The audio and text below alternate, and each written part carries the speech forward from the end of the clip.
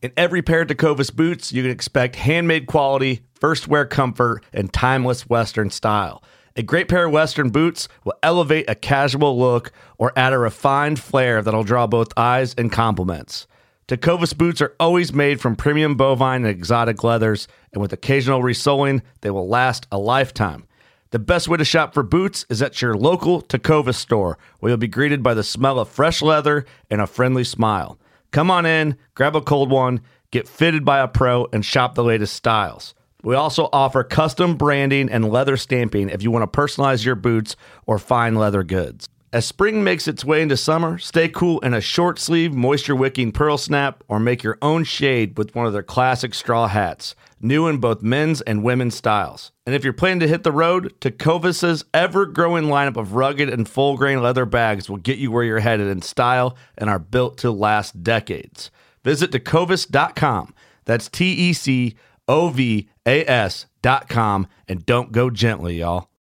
Fishing like a local isn't just about catching fish. It's about connecting with the environment and the people who call it home. It's about hearing the stories and traditions that have been passed down for generations and sharing unforgettable moments with the people you meet along the way. Fishing like a local is having an experience that stays with you forever.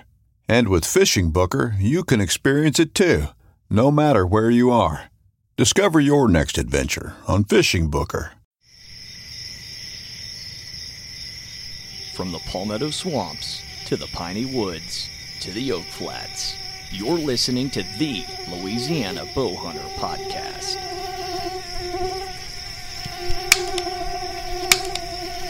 Come on.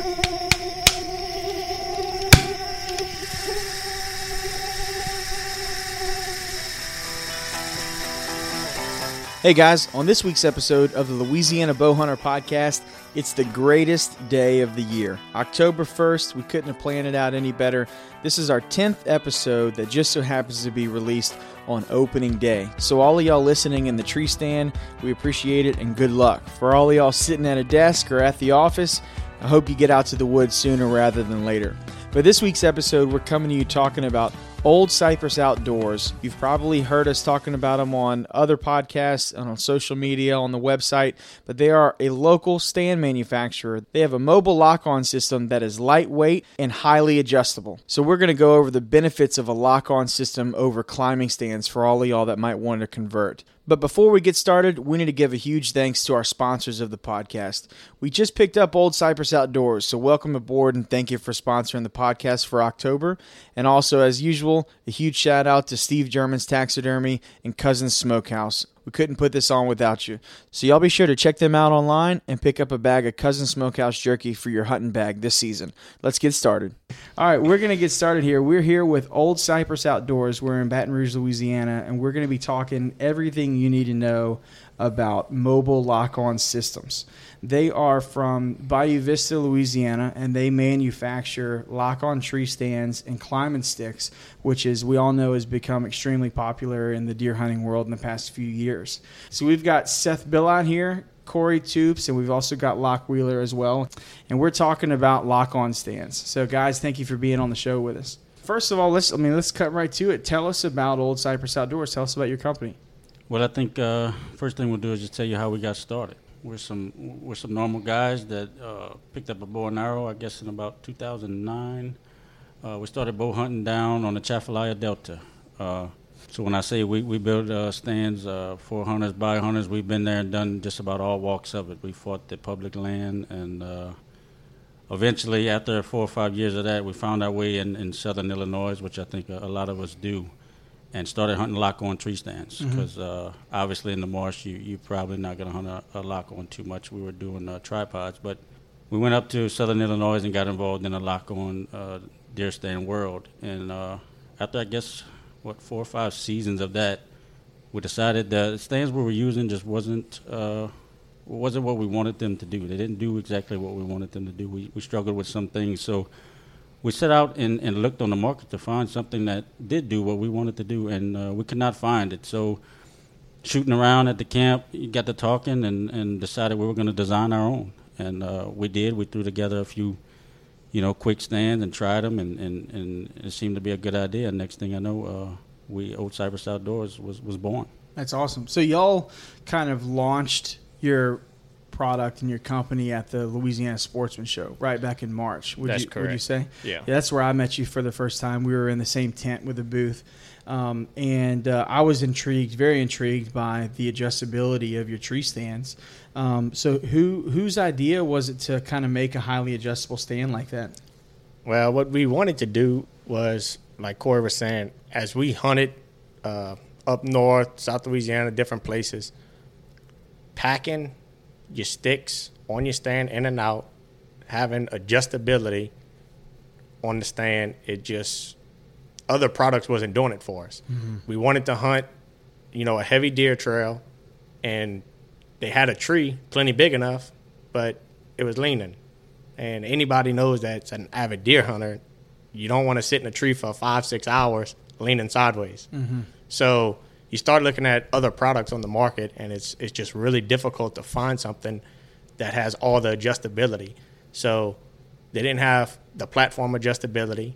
They didn't have the seat adjustability, and then the side-to-side adjustability. Mm-hmm. So what we wanted to do was we took it one step at a time. So we came up with a general idea of how we wanted our stand to look, okay? And then, like I said, we took it one step at a time. Let's make it adjustable with the platform. Came out with an idea, tried 5-6 different things, stuck with one, worked. Move on to the next one. How can we make our seat adjustable? Made it, tried a few different things, stuck with something, it worked. Same thing with the back of the stand. Your traditional deer stand has a V cut in the back of it. Mm-hmm. So the V posed a big problem with the tree stand, because what happens with a tree stand is the V on the back of a deer stand marries the angle of the tree, no matter what you do. So by eliminating the V, what we did is we came out with a set of arms, that grab the tree. So the back of the deer stand is pretty jagged, and you take the deer stand, you offset it from the side, the arms wrap around the tree, you add you a second ratchet strap, and it hugs that tree basically. Mm-hmm. So as long as the back of that deer stand is going to touch the tree, you'll be good to go. And I know Seth can vouch for this. Many a times packing in my stand, I was always cussing up a storm when my sticks would come loose from the stand and rattling, and I'd have to take a break and restrap all those sticks to my stand. So I know my 2 cents in was definitely we were going to have a system that the sticks strapped onto the back of the stand securely, mm-hmm. Not just with a strap and a lot of metal-to-metal contact. I know you did a lot of testing, and like you said, you went through piece by piece to get it right. But how many, let's call it finished products, did you go through before you got the final finished product? Probably half a dozen or so. At one point, the stand had a chains mm-hmm. Versus a cable. We quickly found out from a lot of feedback from other guys that we, had brought over and let them look at them, that the chains just weren't going to work. We went to the cable. I guess it was mostly for the noise. But we bounced around with a few different things, the seat and whatnot. We'd bring in other guys that hunted alongside of us for a lot of years and just get them to just critique it. And, I'm sure y'all noticed you can't please everyone with one deer stand, but I guess after about 3 months of trial and error, we finally came up with something that we felt was the best mm-hmm. we could do, keeping the weight, adjustability, everything in mind. We finally settled in on something, and then we put them into production. So let's talk a little bit about the specifications of your stand. So obviously we're on audio right now, so people can't see it. We'll have links and we'll have some pictures up on the website and on social media once we launch this podcast. But describe to people some of the features of your stand. You talk about adjustability. What do you mean by that? Adjustable up, down? How does that function? How does that work? So the base system has 5 different selections on each side, and the cable it's a free flowing cable through the base of the stand. So you could have your left side, maxed out to where extended the longest, and your right side could be on a different selection, and your stand's still going to be level. So what we've been saying is you have 25 different sections of adjustability on your base. Now the seat has a quick turn selection, and it only goes from level and decreases. It declines. It declines down 3 selections, which we found that there's no reason for the seat to incline, because if the tree's leaning, you're going to hunt on the opposite side of the tree to where the seat needs to be declined. So the seat offers you 3 different levels of to decline down and match fairly closely to the base level adjustment. And then, of course, what Seth talked about, the side to side, is what I find is the most valuable, because if that stands just a hair off, you could still you could have your block not necessarily in line with where the stand's touching the bottom of the tree. Yeah, and I actually would like to talk a little bit about that for a second, because this is something that I think is really interesting about it. Y'all have a block system, right, that straps to the tree first. You hang your stand on the block, and then since the block system goes down, it actually hangs like a pendulum in a sense, to where your stand is self-leveling off of the block. And as a comparison explanation, a Millennium stand that uses a Millennium block system, they have it's like a tongue that slides into a rectangular slot, right? And the only way that you could level a stand on a crooked tree is if the whole block rotated with it. So and you tell me if I'm wrong, you could hang your block at 10, 12, 15 degree angle, put your stand in there, and it will self-level itself out, because it's obviously hanging from the top of the stand. The base is on the bottom. That's going to be, like I said, like a pendulum. It's almost going to be straightening itself out. And then from that point in time, you take your 2 arms, which, what do you call them? You have a technical name for them? Just a swing arm. I guess we're calling it a swing arm, because base arms a lot of times. I think I was like serrated concave gripper arms, Yeah. right? That's good. It's got teeth, and then on there, how long are they? 6 inches or so long? Yeah. Okay, so they're on the very bottom of the stand. On the base of the stand, they're bolted to the base of the stand, right where your tree would meet the contact point of the stand, and they will hug the tree per se, and then you hook a ratchet strap into the holes at the end of each arm and pull them into each other and kind of complete the hug, if you will. And so that is what locks it in hard. So you've got the bulk of the weight of the stand, and you, of course, the load being supported by the block. It's self-leveling, and then it is locked in place at whatever angle it needs to be to hunt out of by the gripper arms in that second ratchet. That is correct. So did I do a pretty good job of explaining that? I'm glad you brought up the block system. I left that part out, that it does, it's on a spindle. That's very important. Yeah. I'm glad you painted that picture for the listeners. I just assume everyone knows, because I've seen it 100 times, But yeah, that is a vital piece of what makes it possible to adjust to that tree that's running off just at an angle. One thing I wanted to add about the block system is, which I don't even know if you've noticed it yet, but just doing different shows and hanging it so much, over the last couple months, our system, you hang that block on that tree, and because of the round design, like we're saying, you can hang that stand anyway. It doesn't matter. So we took safety into consideration big time. So when you're 20 foot up in a tree, the stand's only 12 pounds. But even at 12 pounds, you don't want to be hanging a 12-pound stand, hanging on a tree by one hand trying to get a ratchet strap. That's why we went to the block design. All right? Now, because of the round design, the important thing is when you come across with that stand, you put it on there. It doesn't matter if it's sideways, upside down. You stick it in the hole, drop it, then it can pivot all the way around. Yeah. And that was something I discovered it. I realized that was a functionality point a couple of days ago, actually, watching one of your videos and seeing you hang it and pull it off and hang it at the shows. And I was like, you know what? That's because I'm just going to say it. I think a lot of people are going to say in their minds, oh, that's similar to this company has a block or this company has a receiver system or whatever.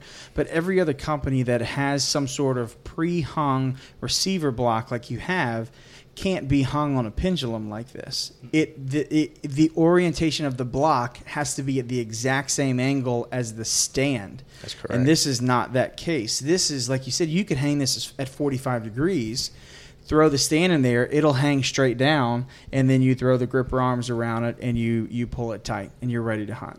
So now, you'll have a interesting slogan that I like a lot. It's been sticking in my mind. What do you say? What's your company slogan? Well, we've offered a package deal. A lot of guys, if you buy the stand, you're more than likely going to need the sticks. So we put together a package, what we call a run and gun package. It comes with 3 sticks in the stand, 2 ratchet straps, everything you need to go to get up in the tree. And I think we're going to have to change it over to the bow and go. It's going to be the new slogan. It's the new name. I've renamed that myself just as a joke, and I didn't actually do it for y'all or your product. I did it because people were coming to LouisianaBowhunter.com or coming to Facebook or Instagram, and they were saying things like run and gun. Like, they were using that term as all mobile lock-on systems, and I just got tired of it. Right. And I was like, we're not gonna say the word gun here, guys. Yeah. This is you know what I mean? We're not gonna call this run and gun. So I came up with the phrase bow and go, right? BOWGEAUX, bow and go. And so then it became where we obviously became supportive of y'all, and you have a package called the run and gun package that I just can't allow it.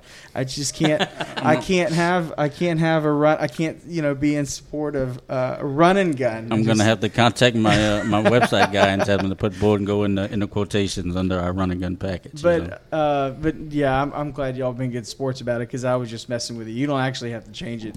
Well, the first time I left it alone, but it seems to be that it's not going anywhere. It's coming back. So I'm going to have to do something about it. It keeps coming around, right? So one of the unique things that I heard Brandon Guillory say, and I think y'all said this a lot, I think y'all originated this, was hunt deer, not trees, right? Yeah. So earlier when I told you the story how we got involved up north when we first started hunting southern Illinois, he was a part of that mission we went on for the first time. He, Seth, and I, we went up and initially started on some land that Seth has rights to hunt, and then Brandon eventually broke off with Primetime Outfitters, which is a great outfit, by the way. While I got a minute to throw him in there, I spent last season with him 2 or 3 weeks, and really, really awesome setup he has there. I advise anyone to go give that a shot. But yeah, Brandon came up with a slogan.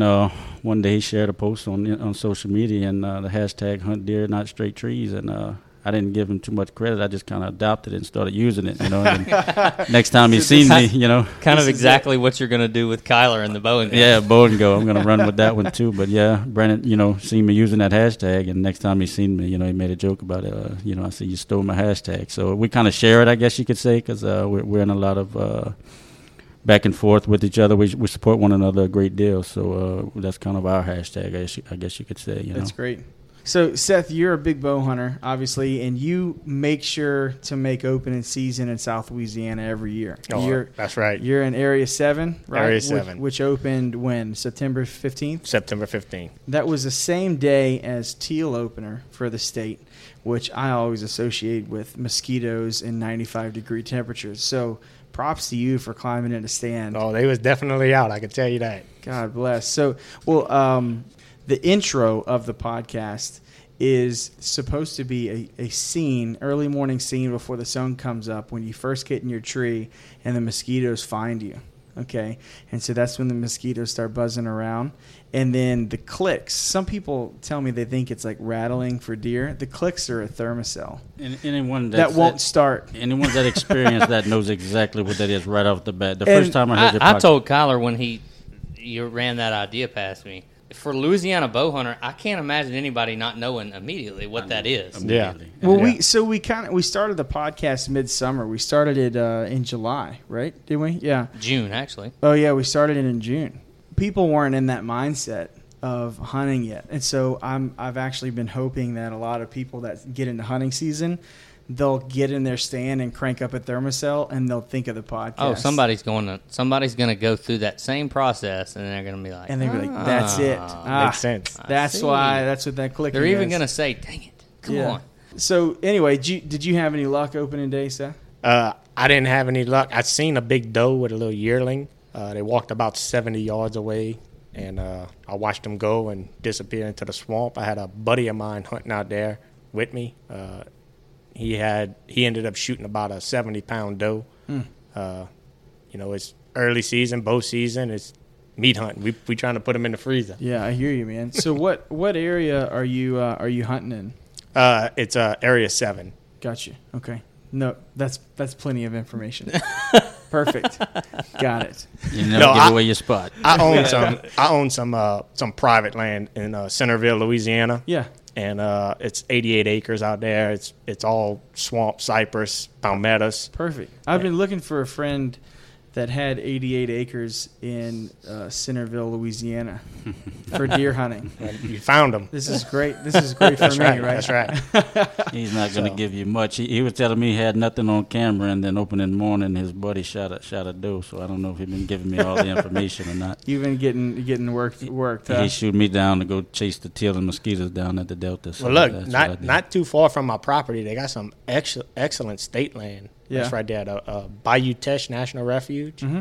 And they got probably 6 or 7 sections, and one section is literally 1,000 yards away from my property. Mm-hmm. So they got some great hunting all around there. You hunted Saturday opening morning. Did you hunt Sunday also? Yeah, that's right. No luck then either? No, I didn't see anything Sunday morning. So do you hunt this time of the year? Are morning hunts, afternoon hunts?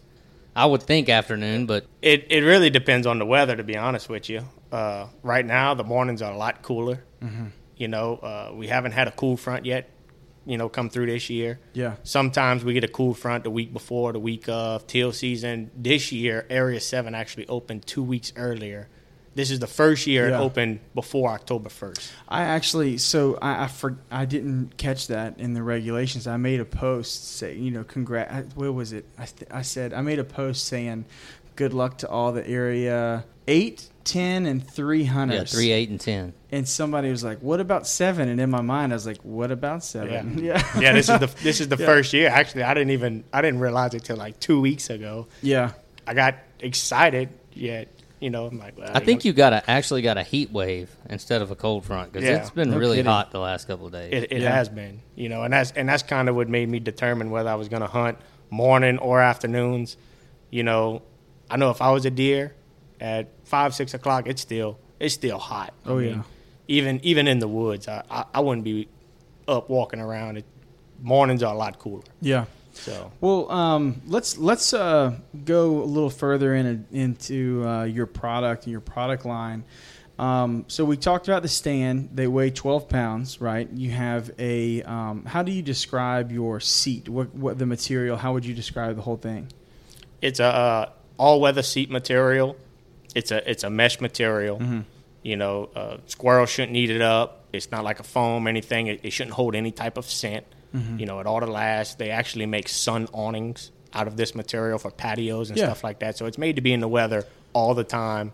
So it's sewn and stretched between two bars, and you sit in between them, technically, right? Yeah, let me just say, whenever we first come out with this design and Seth presented it to me, I was hesitant. To the eye, it doesn't look all that lazy boy comfortable, and I was like, I don't know about that, Seth. And when I sat in it, it changed your mind. You need to sit in it. Well, you and I had a conversation at the Sportsman Show about the seat, and this may not be for everyone, but you and I agreed a lot. The way the seat is made, it's comfortable in terms of the contact with your butt, but you're sitting up. And for a bow hunter, while the lounge-style seating is comfortable for sitting, it presents a challenge when you have to move around if you're trying to stand up and shoot. I know me, I've obviously taken shots sitting down, and I practice that way, but I would prefer, if all things go my way, to be able to see the deer stand up and be stood and ready. And the swing or any sort of angle to the seat makes a problem for that. And that was one of the things that we talked about in this design is for the bow hunter. You're sitting more upright, and that's actually it's actually a good thing. I like it. Right. Well, there is a teeter point, and you can get too comfortable where you just go and fall asleep, which reminds me of a very first deer stand ever that they no longer make called the Tree Lounge, which is still to this day the most comfortable stand that there ever was on the planet, and also probably had the fewest deer killed out of it of any tree stand ever made, because you would climb up and you would just go to bed. Well, a funny thing someone told me one time, and this is a lot on the whole other side of the spectrum, but a friend of mine went hunting in Illinois, and with an outfitter. I don't know who it was, but they dropped them off and put them in their stands, and they climb up in their Lock-On stands, and the seats are modified to the point that basically you can't really sit. I mean, you just kind of rest for a minute, but they're and after their hunt, and they address it with the guy, and the guy's like, I don't want you sitting down, because I'm here trying to get you on a deer, and if you're sitting out here during the rut and a deer comes running by and you're trying to stand up, now for me that's a little bit ridiculous. If I pay to go on a hunt, I want to be able to sit down, but but that was that guy's idea. Is he actually modified his seats to where you didn't want to sit down very much, which is a little bit crazy, but I think that your design marries, two drastic ends of that, where on one end, like Kyler said, it's too comfortable. It's too much of a lounge. And then on the other end, it's not comfortable at all. And there's, it creates this negative approach to having to sit there. It's in between. I mean, it's a comfortable material. It's a stretch for comfort, but it's not so much to the point that you're lounging. I think lounging is a bad way we to get be. We get that a lot. A lot of guys will see the stand and say, man, if you just had one with a back, where I could really just get comfortable in the stand, man, this would be a winner. And I have this conversation with a lot of people. We may come out with that later on, but we feel like this stand here will give you the best opportunity to kill a deer, because I've hunted with the lounge style, and I found myself, when that doe pops up out of the ground, right on the stand, and she's looking at you, you have a lot of movement to make to get in the shooting position. Bingo. You have large movements that you have to make. You have to lean forward because you're laying back. You have to lean forward. You have to stand up. You have to move a 1.5 by 1.5 rectangle or square back behind you now with, what do they have, magnets or Velcro or whatever keeps them back away from you. And then after all of that, you have to get a shot off. There's another big downfall about this. This is why I don't hunt out. I love small stands. I do. I love small, light stands. And when you have a stand that sticks off of a tree 3 feet, you are an unnatural bump on a log, especially late season when there's very little cover. You're an unnatural bump on a log that's easier to get picked off. And the longer your stand is, and you got to remember, these stands are so long, not y'all's, but stands that have reclining backs. They're so long because the seat, in order to have a reclining back, has to be 6 to 8, sometimes 10 inches off of the tree trunk so that it can recline back into the tree. And so the whole thing is extended forward. And when you get down to the brass tacks of how much space you have on the stand, it isn't any more available foot standing space than if you had a smaller stand that you didn't have to flip the seat up to make a shot. And so you're larger than you have to be, you're heavier than you have to be, you have more movement than you not that you need, than you want to have to be effective. And so because of that, that's also going to force you to get higher in the tree than you might have to go on something that's a little more versatile and smaller and takes up less of a footprint. And we were talking about, before we started recording, people retaining information because they learned something from you. And something that somebody had told me a couple of years ago that I've stuck with, so I'm not taking credit for this, but I'll tell you that stuck with me over the past few years, is the fact that every single thing in the woods, everything is vertical. The only thing that is not vertical is tree branches, and they are way up there. One of the things that catches your eye when you see a deer is the fact that a deer is horizontal. Mm-hmm. Its legs are vertical, but on a deer, that's the smallest part of a deer is its legs. It's the skinniest part. You have a horizontal body that is easy for the eye to pick up because it's different. It's the same reason why you see fallen trees so well. It's why you see logs so well. Your eye goes there. And so if you apply that same logic to a deer stand, why do you want something that's 3 and 3.5 feet long sticking off the side of a tree? Because if it's late season in December and January and all you're hunting is hardwoods because of late season acorns falling, you're going to get picked off, right? Big time, unless you're in a double tree or you're hiding in a, got some brush or whatever around you. And that's something we battled with when we set out and designed it. I mean, the opportunities were endless. We could build it however we wanted, but to find that happy medium to where you have a good sized base, you stand, you're comfortable, but you're not wasting any. You don't have any extra hanging out there 3 foot off the tree. Actually, the third member of our company, Cody Fotno, he's the brains of it. And one day he called me over, and he had this base set out, and I believe strongly that is the best you're going to get with the material and the weight that you have there. It is the best bang for your space, Now, do you have anything else that y'all are going to start dabbling in and start playing with? Yeah, like I say, we started out on the Delta management area, so we definitely got to build something for our home buddies down home. Other guys hunting in the marsh still that don't get a chance or haven't discovered the beauty of Midwest hunting. They're still stuck on that marsh. So we're going to build a tripod. And I also think we're going to come out with something even smaller than what we've done, a lock-on system. Gotcha. Maybe not as many perks to it and bells and whistles, but just really we're going to see how small we can build one. How light can we possibly get it? That'd be awesome. That'd catch a lot of people's attention. Yeah. Especially your public land hunters, because those are the ones that are most often go into a mobile system. Because think about it, who's going to make hunting on private land harder, right? You pre-hang stands, you sneak in the morning, climb up and climb down, and you put them up once a year and down once a year.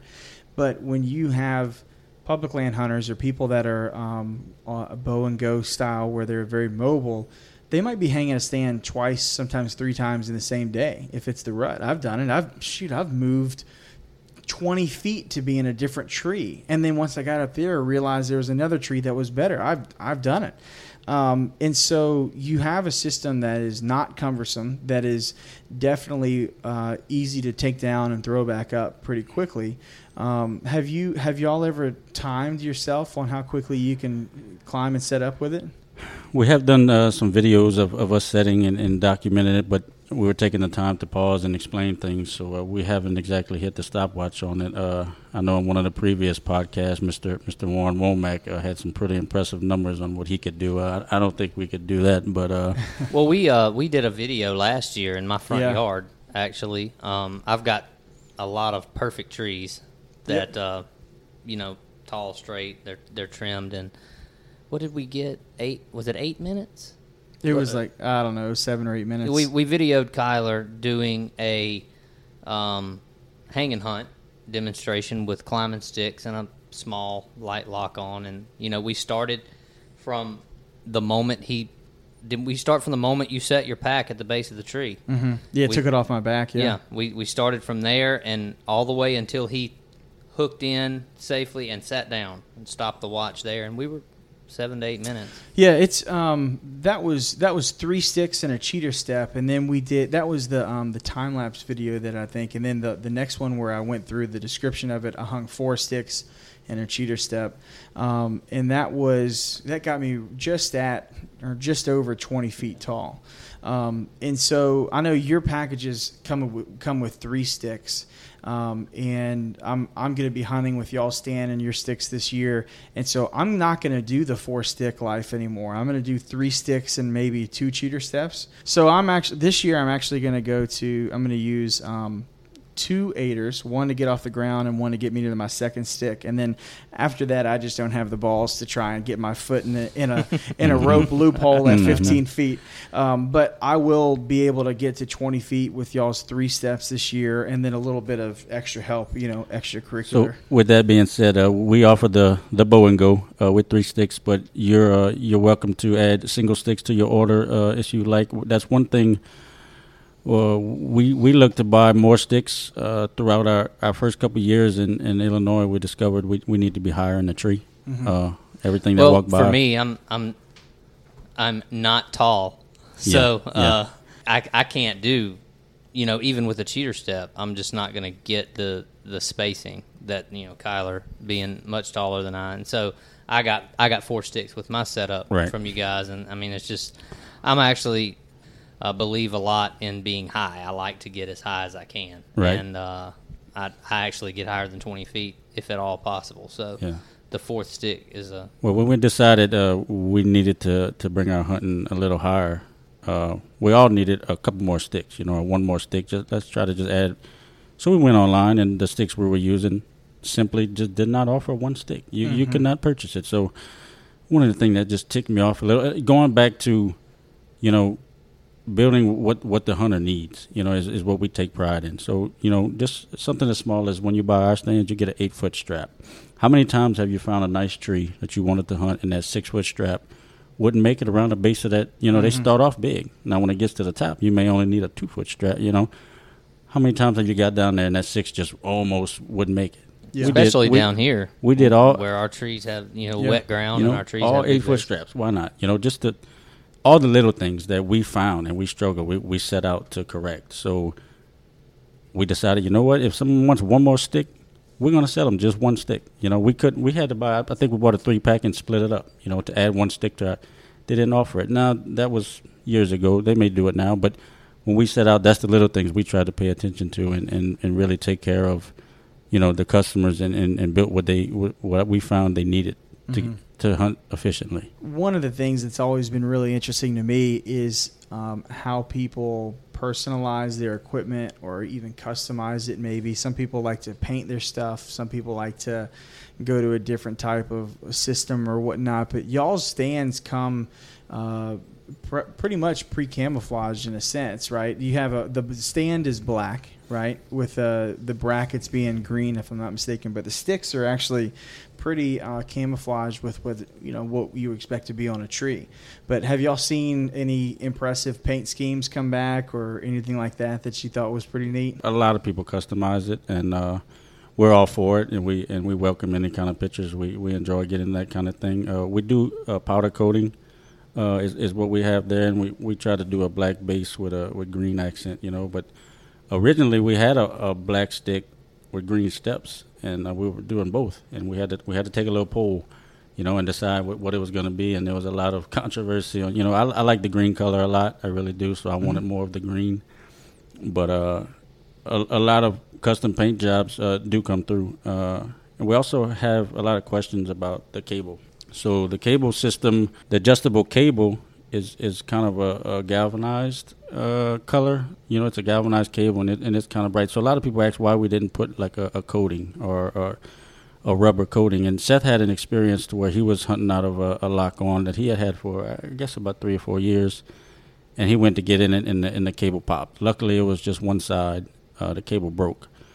Seth had no idea it was rusted or there was damage to that cable because of the coating on it. There's no visual reference to it, So when we made that decision, when we faced that, we decided to go with no. That way, I want you to be able to get in the stand 4 years from now, and if there is some kind of problem with it, you can visually see before you get in there and an accident does happen, assuming you would be tied off, it wouldn't be detrimental. But we went that route because of that reason. So we do encourage a lot of people, if you don't like the color, just paint it. Once we sell it to you, we've done our job to make sure you're as safe as we possibly can. You want to take spray paint to it, then you're more than welcome. But we don't advise, coating of it of any kind. We'd rather you be able to see if there's a fray, or some strands are broken. I think that's, one thing that I try to do, and I'll even admit, that I don't do it as thoroughly as I can. But with us, all hunters, inspecting from year to year, inspect your stuff. There was a gentleman over, I think it was Addis Bruley area, somewhere over there, on the other side of the river last year or year before, but it was opening day of bow season, and it was actually a friend of a friend that I was hunting with, and we were actually out hunting together that weekend and started getting the text because he got in a stand and opening morning in the dark, and a part of the stand that you would never really suspect, a bolt actually broke a support bolt. And when his weight got on the stand, the bolt broke and he fell 25 feet. Yeah. And I mean, fortunately, it wasn't a fatal accident, but it was a bad accident. And again, the pictures that were shared with us, I mean, it was a part of the stand that you wouldn't suspect unless you really inspected your stuff. You'd have never known. And so it is important. I mean, I think that's just something to mention. If you're like me, you take your stands down and you throw them in a pile somewhere. You try to take care of them, but don't just look at the strap. We have done strenuous testing on the stand. We've put it under a pool testing. We have certifications. We pool tested at 600 pounds for 15 minutes, and it held solid. So we do have a 300-pound suggested weight limit, user and equipment. But it has been tested, and we stand behind our product. We feel very strongly that it's the safest we could possibly make it. Yeah. Well, once it gets in the tree, and once it's hung, it's really up to the user to make sure that they are being safe, even making the transition from sticks to the stand. And so, I want to be very clear here that you really need to stay tied off the entire way up the tree, the whole way up. And even to the point of maybe paranoia of having 2 tie-off points to where you can be tied off to the tree while you're climbing sticks and then make the transition to your stand and have that secondary tie-off, because I'm still pretty amazed by the people, and I'll never understand it, by the people on the internet that will openly come out and be like, well, it's just uncomfortable, I'm not going to use it. And in my mind, I'm like, it's more uncomfortable being dead. Right. Or breaking a leg and having to live with that being a paraplegic. Having your wife take care of you for the rest of your life. And I hate to sound gory, but wake up. Yeah. Don't be stupid. I feel like every year, and I actually have said this a few times to some buddies that I hunt with, I've gotten to the point now where being more aware, every year when I'm out there hanging stands, I have this grim feeling about myself where, like, I feel like it's almost an inevitability. And the difference between, the outcome of that inevitability is me at that point. If I truly in my gut feel like it's an inevitability, something quirky is going to happen. Mm-hmm. Am I prepared for it to protect myself, or is my number going to get called? Because I hang probably, the way I hunt and the number of places that I hunt, I probably hang 50 or 60 setups, just between the moving them and doing this throughout the year. And it's like the little things that you catch while you're out there, and you're like, it's inevitability. I'm going to misstep. It's a lot of opportunity. Yeah. Yeah. Whenever we built this whole system right here, that was one of our major things. Keep safety in mind.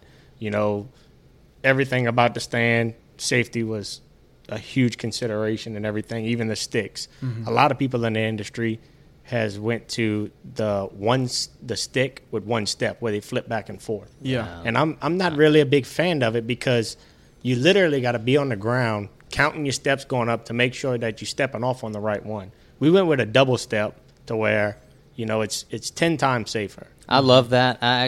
We actually in the first podcast we did, and we were talking about setups, I talked about that, and the stick ladder system that I prefer to use is one that does the same thing.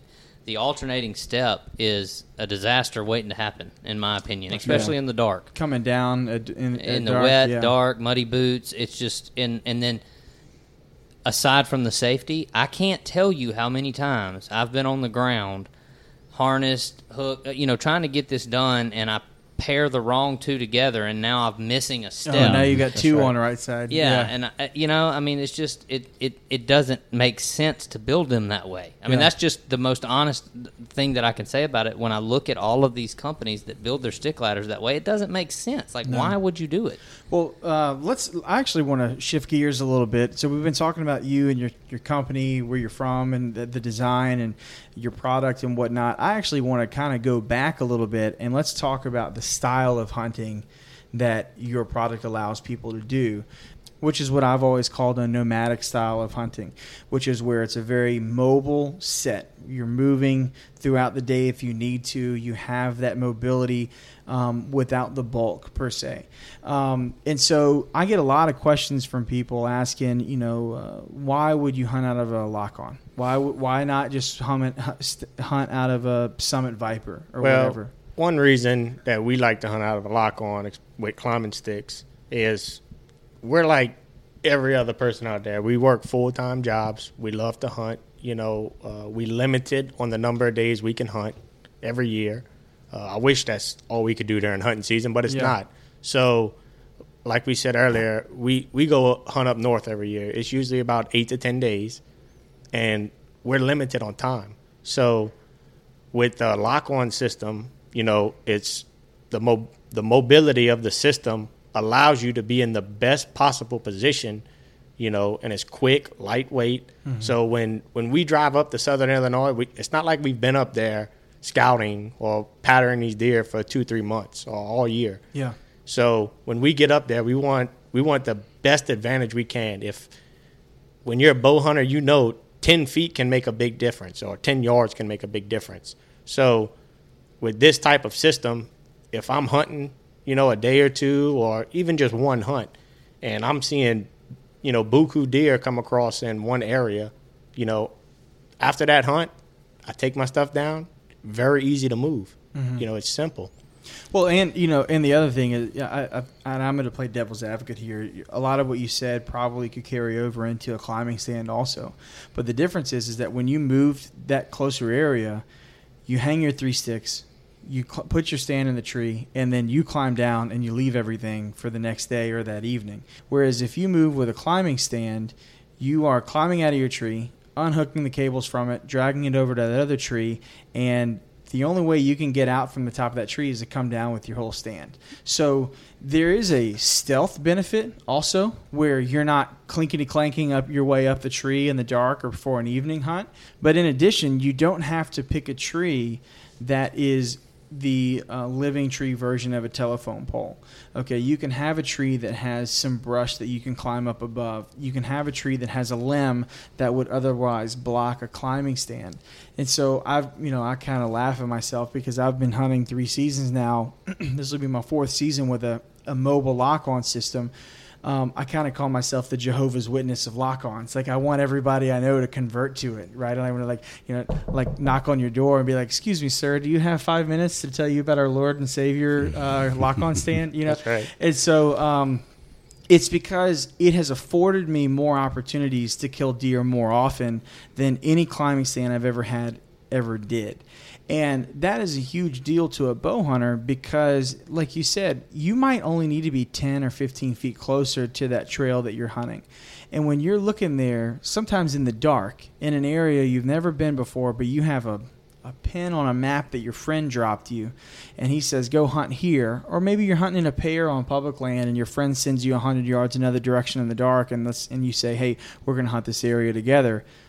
You don't want to be shining your light all over the place, up and down the trees, all over the woods, trying to find the perfect telephone pole equivalent of a tree to climb in your climbing stand. And trust me, I know that they exist. I've seen them. I've hunted trees in my Lock-On that I could have very easily hunted in a climber.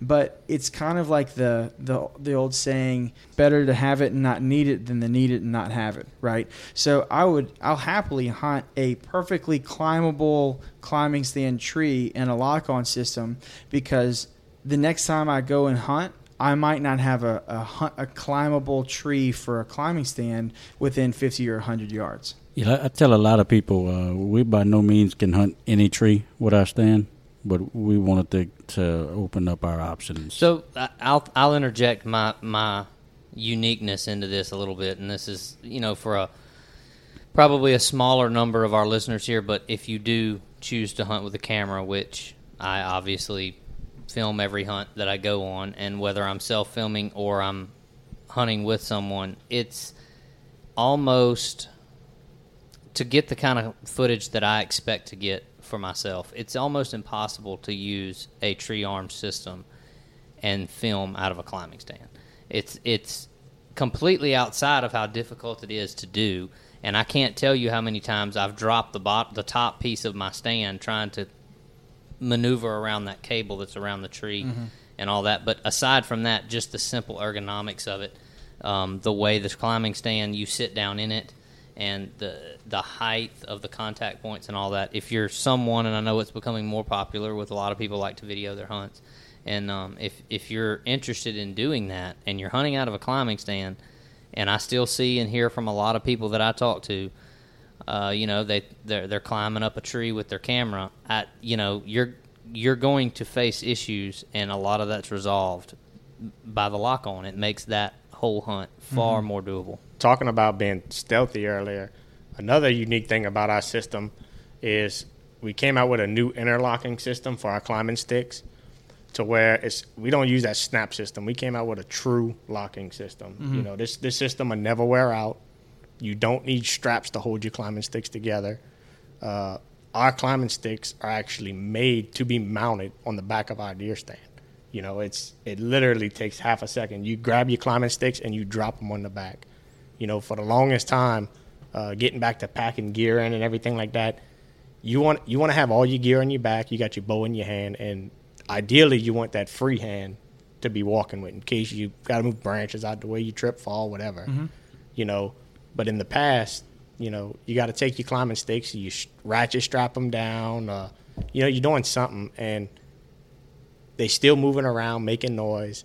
So we wanted to come out with a set of climbing sticks that attach to your deer stand, lightweight, on your back, quiet. That way you can be mobile, you can be stealthy. Yeah, that's a really cool feature. It really is. It's very innovative and unique. I don't know that anyone else is doing that. I think there's one other company that has something to where it attaches to your stand, but nothing to the quality of ours or the simplicity of it. And just to confirm, like we said earlier, we're going to have pictures of all of this up close, and you'll be able to see the features of the stand whenever we release this episode. We'll put them on Instagram. We'll put them on Facebook when we post up the podcast link. As far as benefits to a mobile lock-on system over a climbing system, this stand doesn't only have to be used in a mobile setting or in a mobile application. Brandon Guillory with Primetime, he's buying a couple of your stands, and they're going to be permanent. And so, like you said earlier, the squirrels won't eat up your seat. It's not foam. It's not going to get dry rotted or anything like that being left in the tree for 3 or 6 months out of the year. Yeah. So one thing when you're talking lock-on versus climbing stands, the block system. We offer a spare block and strap. You could be purchased on the website, and you could set up 2 or 3 different sets and just have one stand. Instead of having to buy 3 climbing stands, if you want to have one stand and buy your spare blocks, and you could set that up, which is a lot of what Primetime's going to be doing. He's buying extra blocks, and he's going to set up his sets all where he wants to do, and just move the stand around if he wants to, instead of moving the whole set. That's one. So your stand has 2 blocks that comes with it, or just one? No, it comes with one, but spares can be purchased. Gotcha. Throughout the on the website. Gotcha. So let's go, if you don't mind. What do the stands cost? What comes in the packages together? What can people expect? So if you want to buy just a stand, say you may already have a ton of climbing sticks. You just want to try out the stand, you can buy the stand for $189 plus tax, and your sticks. 3 set for $140, 4 set for what are they set? 4 set is $180, and then we do also sell individual climbing sticks. Like we said, we want it to be that company to where, if say you need 5 sticks and you buy the 4 set, we will sell you just that one extra one. It's $50. Yeah, right. So we have a 3, a 4, and a single on the steps, but we also offer the bow and go. Which is, I guess, what we're gonna call it now. It retails for $315, and I know I get this question a lot. I'll go ahead and address this now. A lot of people ask, how high can I get with 3 sticks? And I guess it depends how much of an acrobat you are, and what kind of tree limbs you got. I know Kyler said he likes to hunt the magnolias. I love hunting magnolia trees. If you got that extra tree branch right there, Mother Nature bought you an extra step, But assuming you had nothing, I think we found that with 3 sticks, you can get between 12 and 15 feet up in the tree. So That all depends on how tall you are, but that's a little reference point we like to go with. So keep that in mind when you're buying this bow and go. If you want to get a little higher, like if you're the lock wheeler and you want to get 20 plus feet, you may want to buy an extra stick or two. Or seven. I'm going to have to I already know because I did this last year more than I ever have because of the property I was hunting. I had to the access. There was no hauling 30 feet of sticks in there. And so I used these individual sticks like this last year, and I'm going to have to sacrifice. That brings me to another point. The climbing sticks, the way they stack, like Seth talked about, you can stack unlimited amount of sticks on your back. 3, 6, if you want to try to push it to 7 or 9.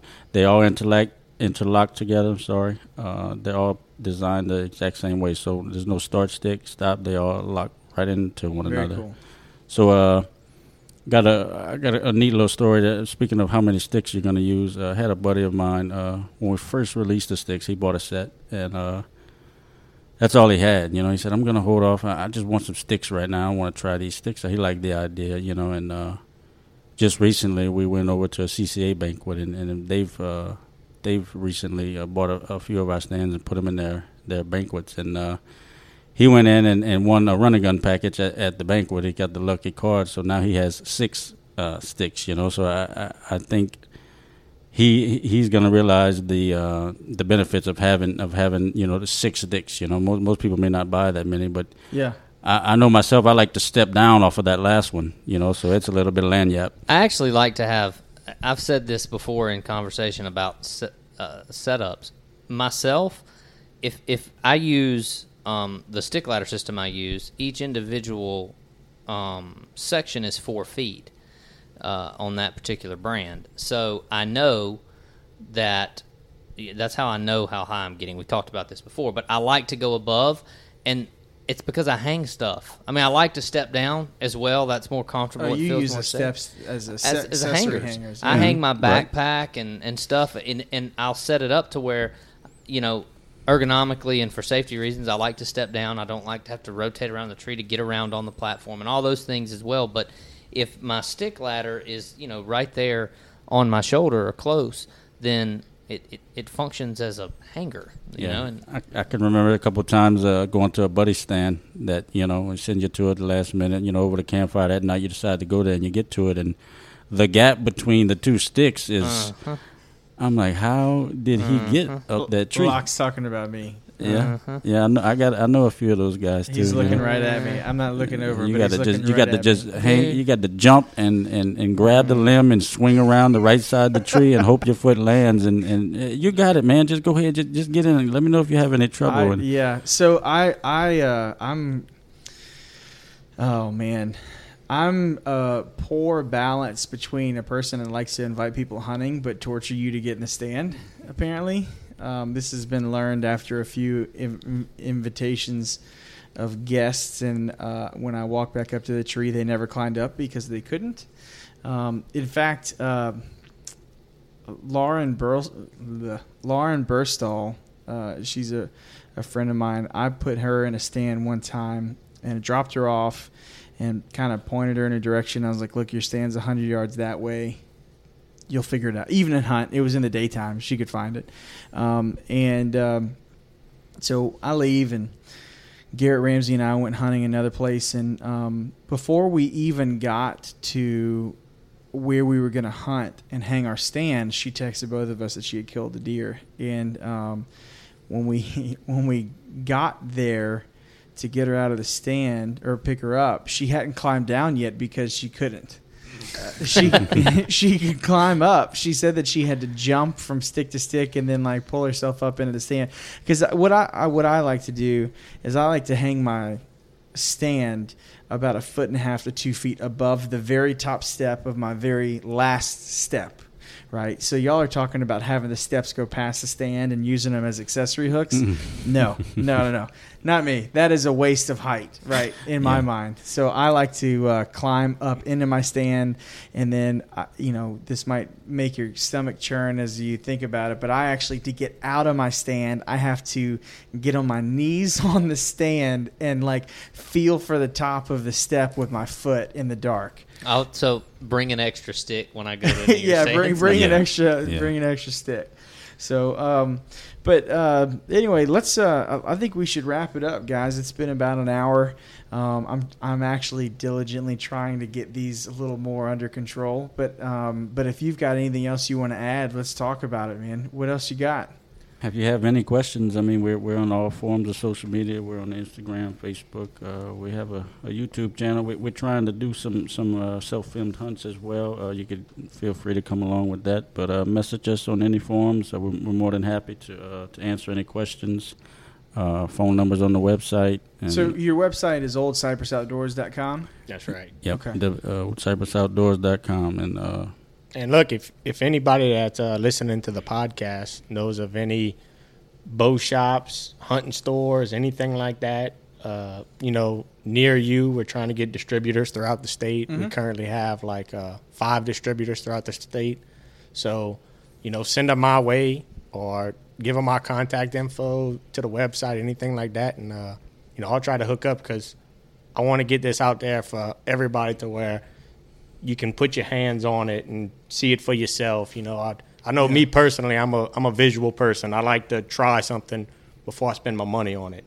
So I'm trying to get out there, put it in as many people's hands as possible. So, just shoot us some info. That's perfect. Yeah, well, and I can definitely help y'all out with that, get y'all some contacts at shops and outdoor stores and whatnot. I get to shamelessly plug myself here because perfect. I haven't done that in 6 episodes. So I'm actually doing a video series this fall called The Progression with Scree and partnered with these guys at Old Cypress. So we're going to use the stand Louisiana, Mississippi, Georgia, Missouri, Nebraska, and Kansas for sure. And so just check that out, the Progression series, and we're going to do a bunch of product reviews. You'll get to see a lot of their products. Well, while we're at it, y'all should check out Louisiana Bow Hunter as well. If y'all are going to mention y'all's stuff, I've got to mention mine. So, but seriously, we tried something out new a couple weeks ago that we're really enjoying the feedback on, and that is that if you have somebody that you want to just recommend be on the podcast. Some have been more unreasonable than others. Some are like local guys like Greg Gravois, right? Corey Bailey and people like that. The other ones have been Cameron Haynes, Chipper Jones. Uncle Ted. We have to have Uncle Ted. I got Ted Nugent, and I was like, I'll try. I would love to sit at my kitchen table with Ted Nugent and talk about killing stuff with a bow and arrow.